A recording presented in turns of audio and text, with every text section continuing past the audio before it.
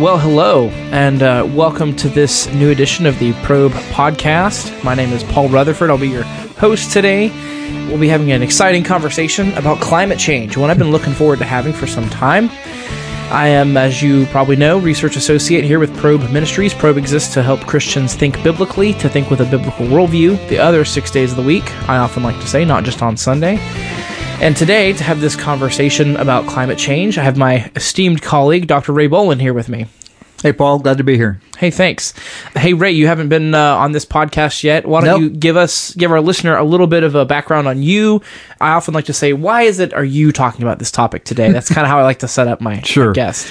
Overall, my college education has been all in biology.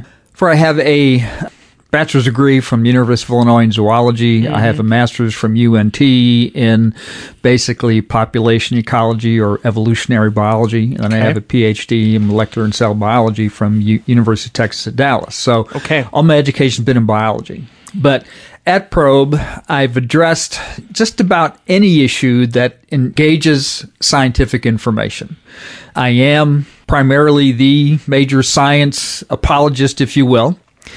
And while I've talked about the Christian and the environment and whether as Christians do we have any sort of environmental obligation, which I agree we do, I was a bit, don't want to say the word afraid, but I was cautious about addressing this issue because it's been around now for almost 30 years.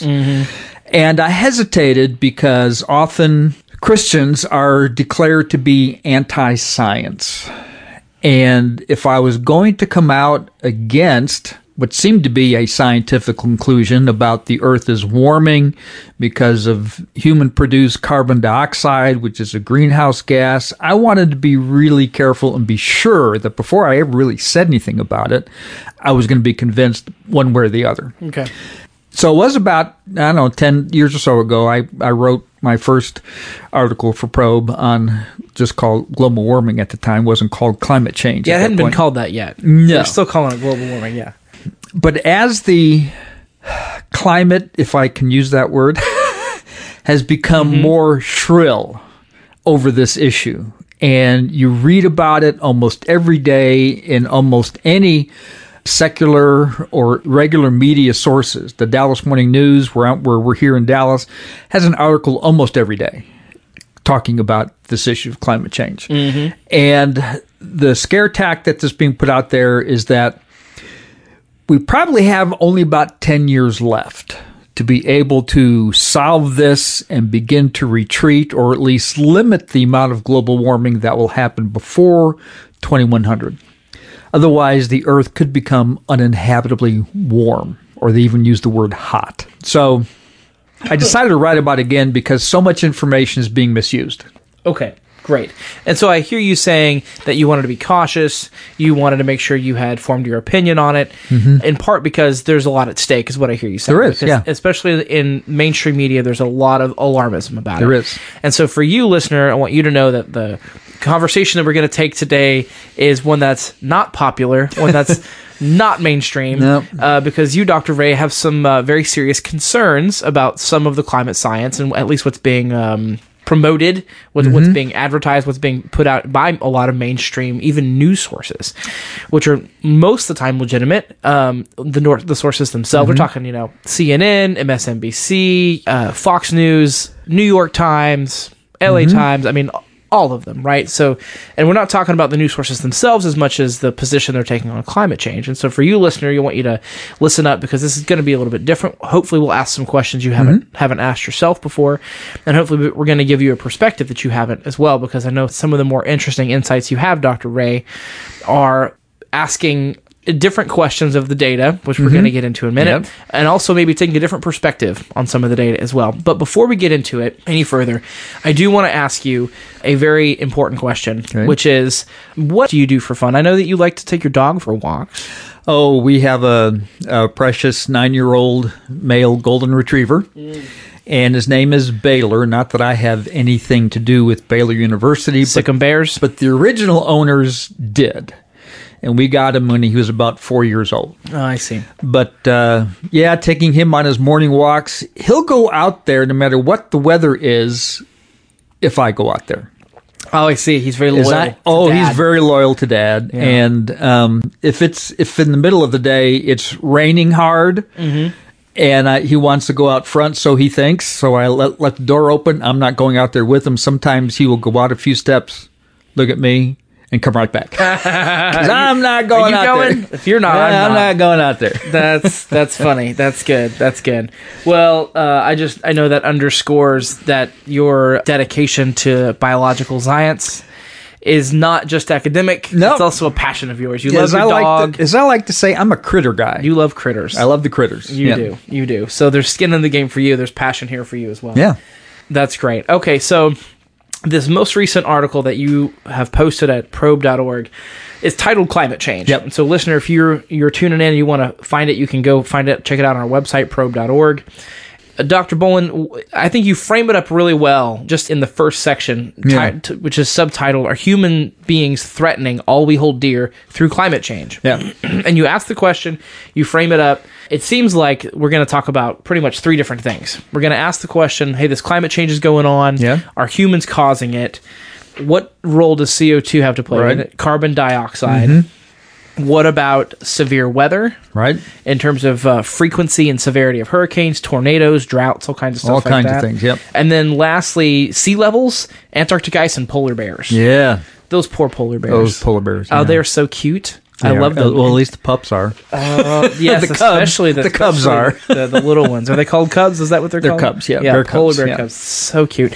And I see why Coca-Cola uses them during the winter, because the cute Those factor, animated things are as precious as they can be. Through the roof. All right, so that's how I understand kind of the structure of your article. And my hope for today's conversation, even just in the conversation to ask you to come on this podcast, we spent, 15 minutes just talking about one of these issues. So there's a lot we can talk about, and my hope for the next 10 minutes, 15 minutes or so is really probably just to be kind of an introduction to these ideas and talk about them, introduce them, but also to give you the freedom to go beyond what you posted in writing on this transcript, which you can find on the website, listener. Yeah, and to talk through those issues. Okay. So I'll give you the first shot if you want to continue where you were in terms of asking the question, either, are human beings threatening all we hold dear, or if you want to go straight to CO2. No, well, the whole climate change discussion, it's fairly a recent change in terminology. It used to just be called global warming or anthropogenic global warming. Ooh. AGW. Anthropogenic simply meaning human caused. All right. I like learning new words. And so climate change was a recent, within the last 10 years or so, alteration of the term. For whatever reason, they wanted to get away from global warming. But that phrase can mean a lot of different things to many different people. Yes.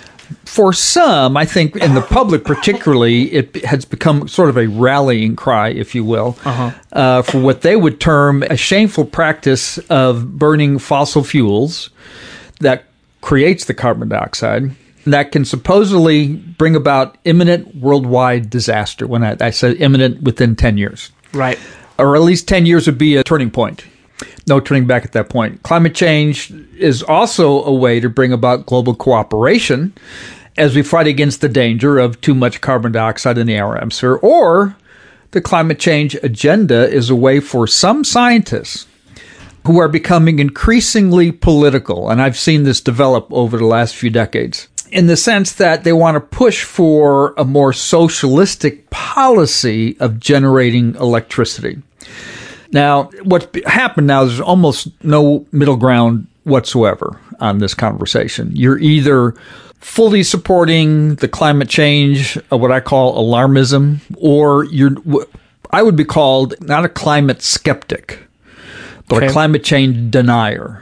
A denier. A denier. They just go straight to denial. They go, obviously, when you use that phrase, like with the Holocaust denier is someone who says the Holocaust never happened. Right. Even though we have multiple lines of independent evidence, yes, it did. So if I'm a climate change denier, that means I'm disagreeing with the scientific facts. And that I just choose to deny it, even though it's definitely true. So do you accept that label? What do you think about that label? Well, the label is meant to be demeaning. Okay. So no, I prefer climate change skeptic. You prefer climate skeptic. Climate skeptic, yes. All right, so there's three groups. So that's what I'm just trying to summarize. What I hear you saying is there's basically kind of three understandings of climate change, or three groups of people. I read this and I thought there's kind of three different groups of people. For maybe the public, it's kind of like a rallying cry. Yeah. Hey, we need to stop burning fossil fuel. Right. There's a second group that is. I think I missed the second group, but the third group is where scientists are looking at science and wanting to engage politically to change policy on an international level on how nations use fossil fuels. Yeah, or how they generate electricity altogether. Okay, thanks. And even almost like some groups are wanting to eliminate all fossil fuels within 10 years. Okay. And they haven't really thought the repercussions or the cost, or to them it doesn't matter because it's saving the planet, which we have to do, supposedly. Okay. Now, the group of scientists are utilizing the power of the United Nations. You may have heard of this international panel, abbreviated IPCC, International Panel on Climate Change. That's been in existence for well over 20 years or 30 years. Okay. And they're using their own reputations as scientists to proclaim that the use of fossil fuels has to come to an end. Well, and the idea is that this would prevent the rising levels of carbon dioxide in our atmosphere from generating what they sometimes actually call a runaway global warming that will lead to droughts, flooding, hurricanes, tornadoes, rising sea levels, and all sorts of dangers. And this vision can seem quite threatening. And I would say that many of our younger people who likely have been receiving a heavy environmental education through high school, even when my sons are 40 and 38, and they were receiving it when they were in elementary and high school. But, you often would simply think, well, scientists are objective, right? Yeah, I mean, that's the real... They're not going to promote something the evidence doesn't support. Well, as I like to say, scientists are human, and their worldview will affect their conclusions. And I'm convinced that some scientists are presenting a scenario of this human-induced global warming that the scientific evidence simply does not support. Okay. Now, you can always choose little points of data that can make your point for a localized area or phenomenon, such as severe weather, that would say, well, that must be right. But you have to look at the longer term. You have to look at all the evidence, not just pieces of it. And as you mentioned earlier, the main culprit here is this gas, carbon dioxide, which is what's produced when you burn fossil fuels. The main gas that's emitted is carbon dioxide. Also, water is produced as well. Okay. Yeah, I was just about to bring this up. I was going to say, well, let's go ahead and start talking about CO2. Let's go ahead and start talking about carbon dioxide, because I know there's several points you want to make there. And I think one of the early ones was about temperature, global temperatures being on the rise. Yeah. Now, global temperatures have risen since about the mid-1900s. From about 1850, 1860, they've been rising until the current time. And there was a brief lull in that temperature rise from about 1940 to about 1975. And I'm old enough to remember that the scare in the late 70s was, are we entering the next ice age? Because temperatures had been cooling somewhat.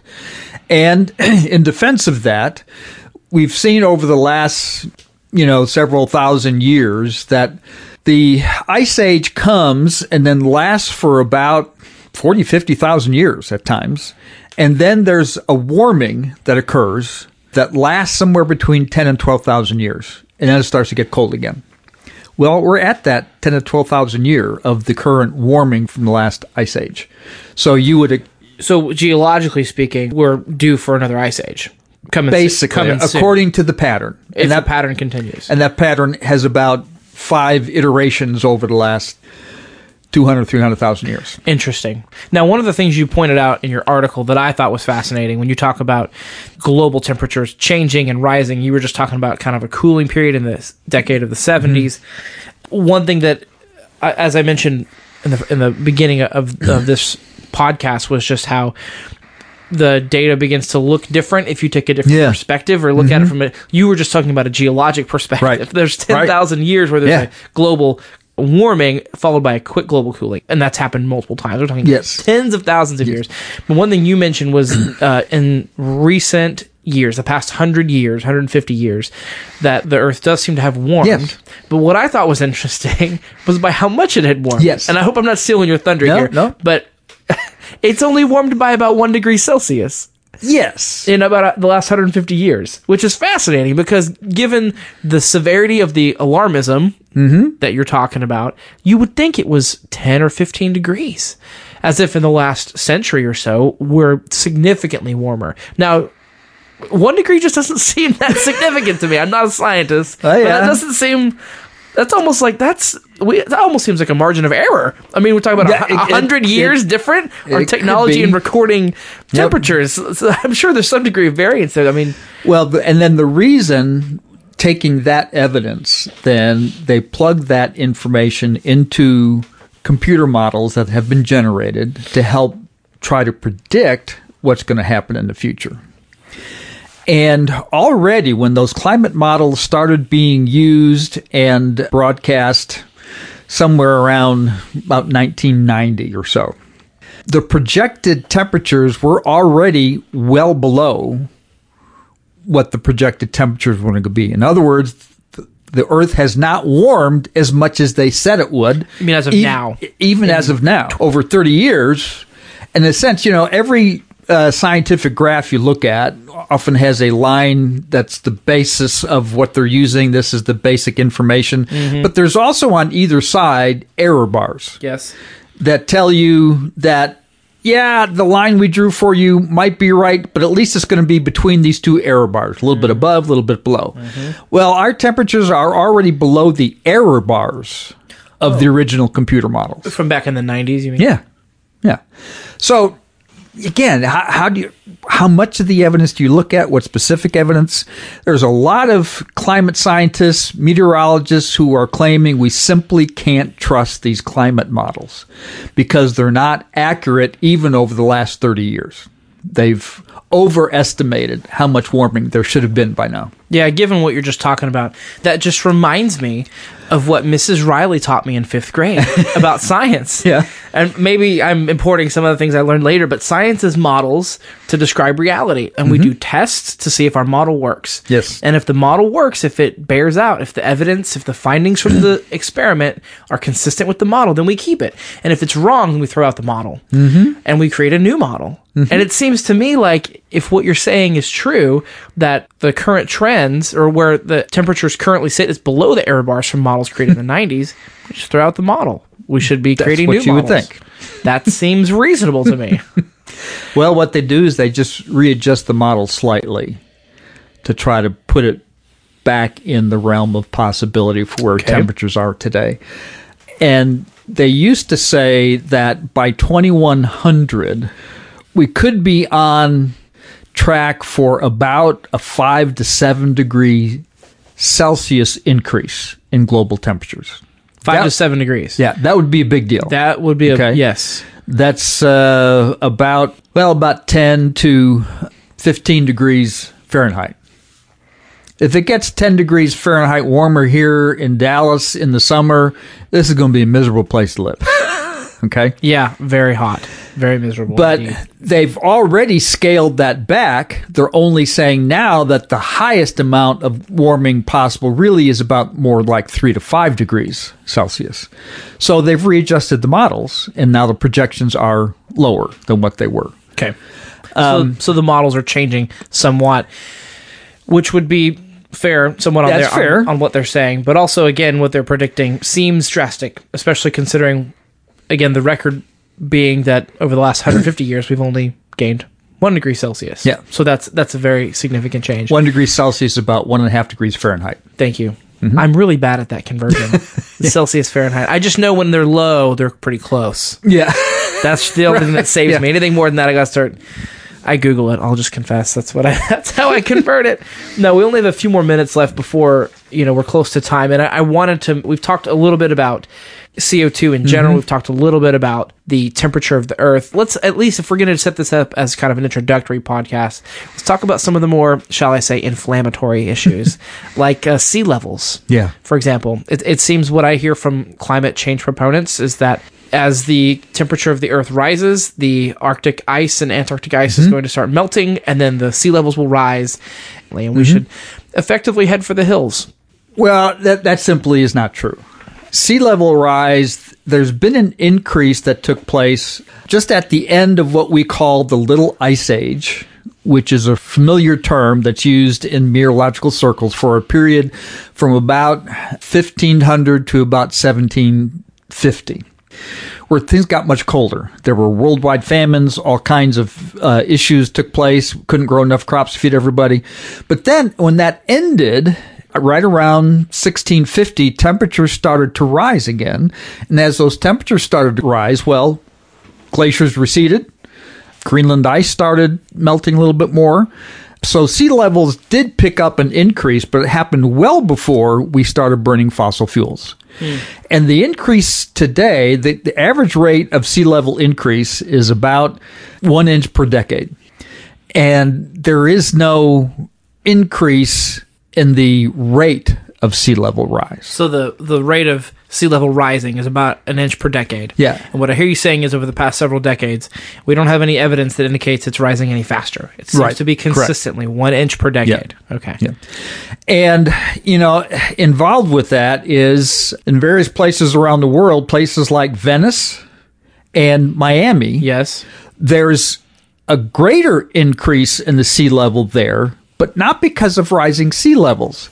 Venice is sinking into the soft soil beneath it. Miami is sinking into the soft soil beneath it.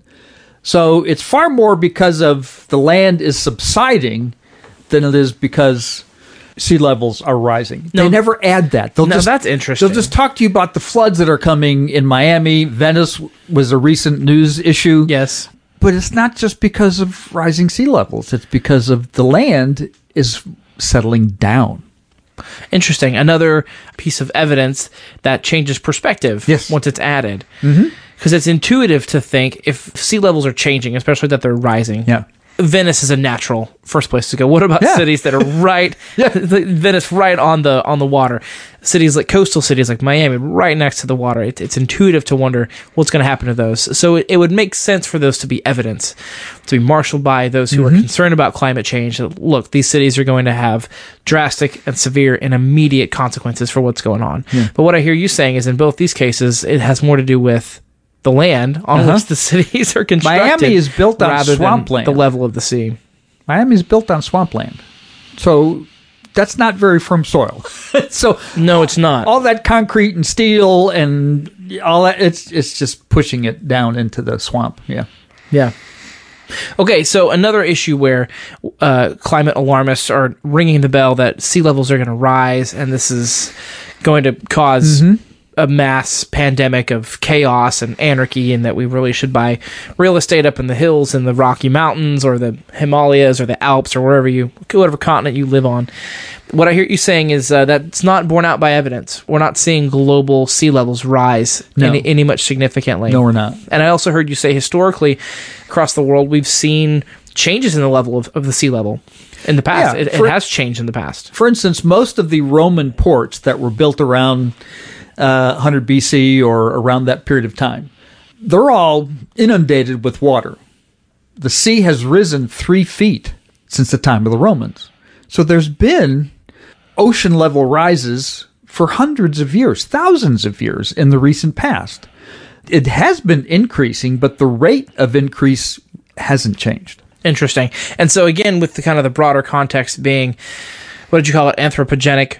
Global warming, yeah. Global warming, that is, whether or not mankind is causing these changes and these things that we do observe in the atmosphere and across the globe, when we can cite historical evidence that this has happened long before we began the Industrial Revolution or releasing mass amounts of CO2 and burning fossil fuels, creating electricity into the atmosphere, that would seem to, undermine that model, whether or not it's a deliberate effect, a consequence of mankind's effect on the Earth. Correct. or because of industrialism and burning. It might not be fossil enough fuels yet. In particular, it might not be enough yet to convince everybody, but I hope that our listeners will begin taking some of this information into account and do some checking on their own.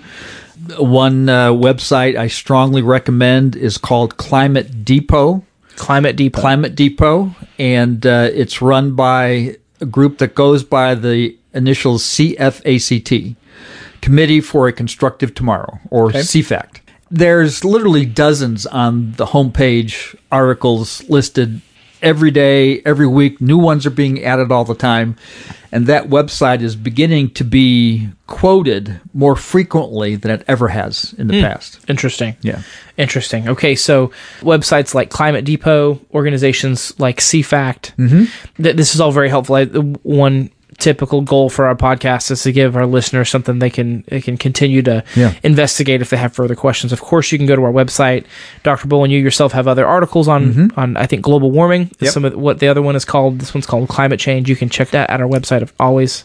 And the other thing was just that it depends on your perspective. It depends on how far back you go in terms of looking at the data, looking at the evidence. When it comes to severe weather, when it comes to levels of the sea, when it comes to the polar bears, a lot of the states of these things are just not as bad as mainstream media would like you to think. And one interesting thing, I guess maybe this is one last fact to leave for this episode, Dr. Bohlin. How are the polar bears? Are polar bears disappearing? No, polar bears are doing just fine. Is that right? Thank you. Yes. Oh, good. Those cute little polar bears. Around 1960, the polar bear population was estimated to be about 12,500 worldwide. Okay. And the recent data about populations is that they've more than doubled since 1960. Wow. More than doubled. Now, there is one small region of the Arctic where their populations are down a little bit, but every place else, they're increasing. And they don't seem to be struggling with the lack of Arctic ice in the least. So, unlike was indicated by the last episode of one of my son's favorite shows, the Octonauts. They were concerned about the polar bears and all the lack of ice flow for the polar bears.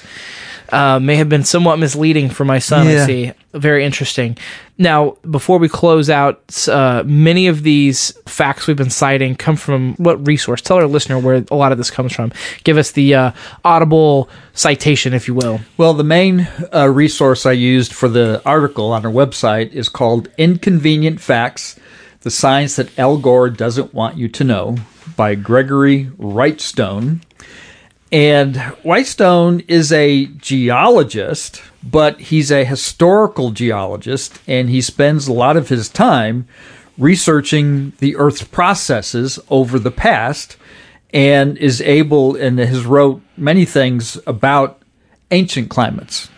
So interesting. He's quite familiar with the whole issue. Yeah, sounds like it. So Wrightstone's Inconvenient Facts. Yeah. So listener, if you want to go and find a copy of that yourself, you can check it out on Amazon, anywhere books are sold, I'm sure, to find out further details. So there you go. I think this is going to conclude our first conversation, Dr. Bohlin, on climate change. Clearly, there was a lot more we could have talked about. We had to kind of hurry through some of this, but we wanted to give you, our listener, kind of a high-level understanding of some of the important topics, some facts that are not commonly known and that a lot of mainstream media outlets are not going to readily admit. And Dr. Bohlin, I think if this is fair summary, especially from reading the article, I think what you would want our listener to hear is if you hear mainstream media talking about climate change, ignore it. Basically.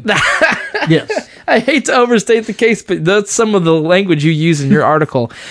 I might say just have a healthy dose of skepticism about where these facts are coming from, who they're coming from, and how they've been written up. Because more than likely, and I'm borrowing language from you here again, the journalists who are writing it are just repeating what they're hearing from scientists whom they trust, and they're not trained in science themselves, and so they don't know to ask some of these other questions. Yep. So, to borrow the phrase from economics, buyer beware. In this case, listener beware to who you're listening to, especially if it's from mainstream media. Yeah, if you have any other questions, always feel free to check out our website, probe.org, where we have other articles like this, in addition to answers to questions about all kinds of stuff, Bible, science, truth, philosophy. Probe.org really covers the gamut. So, thanks for listening in today, and we will see you next time.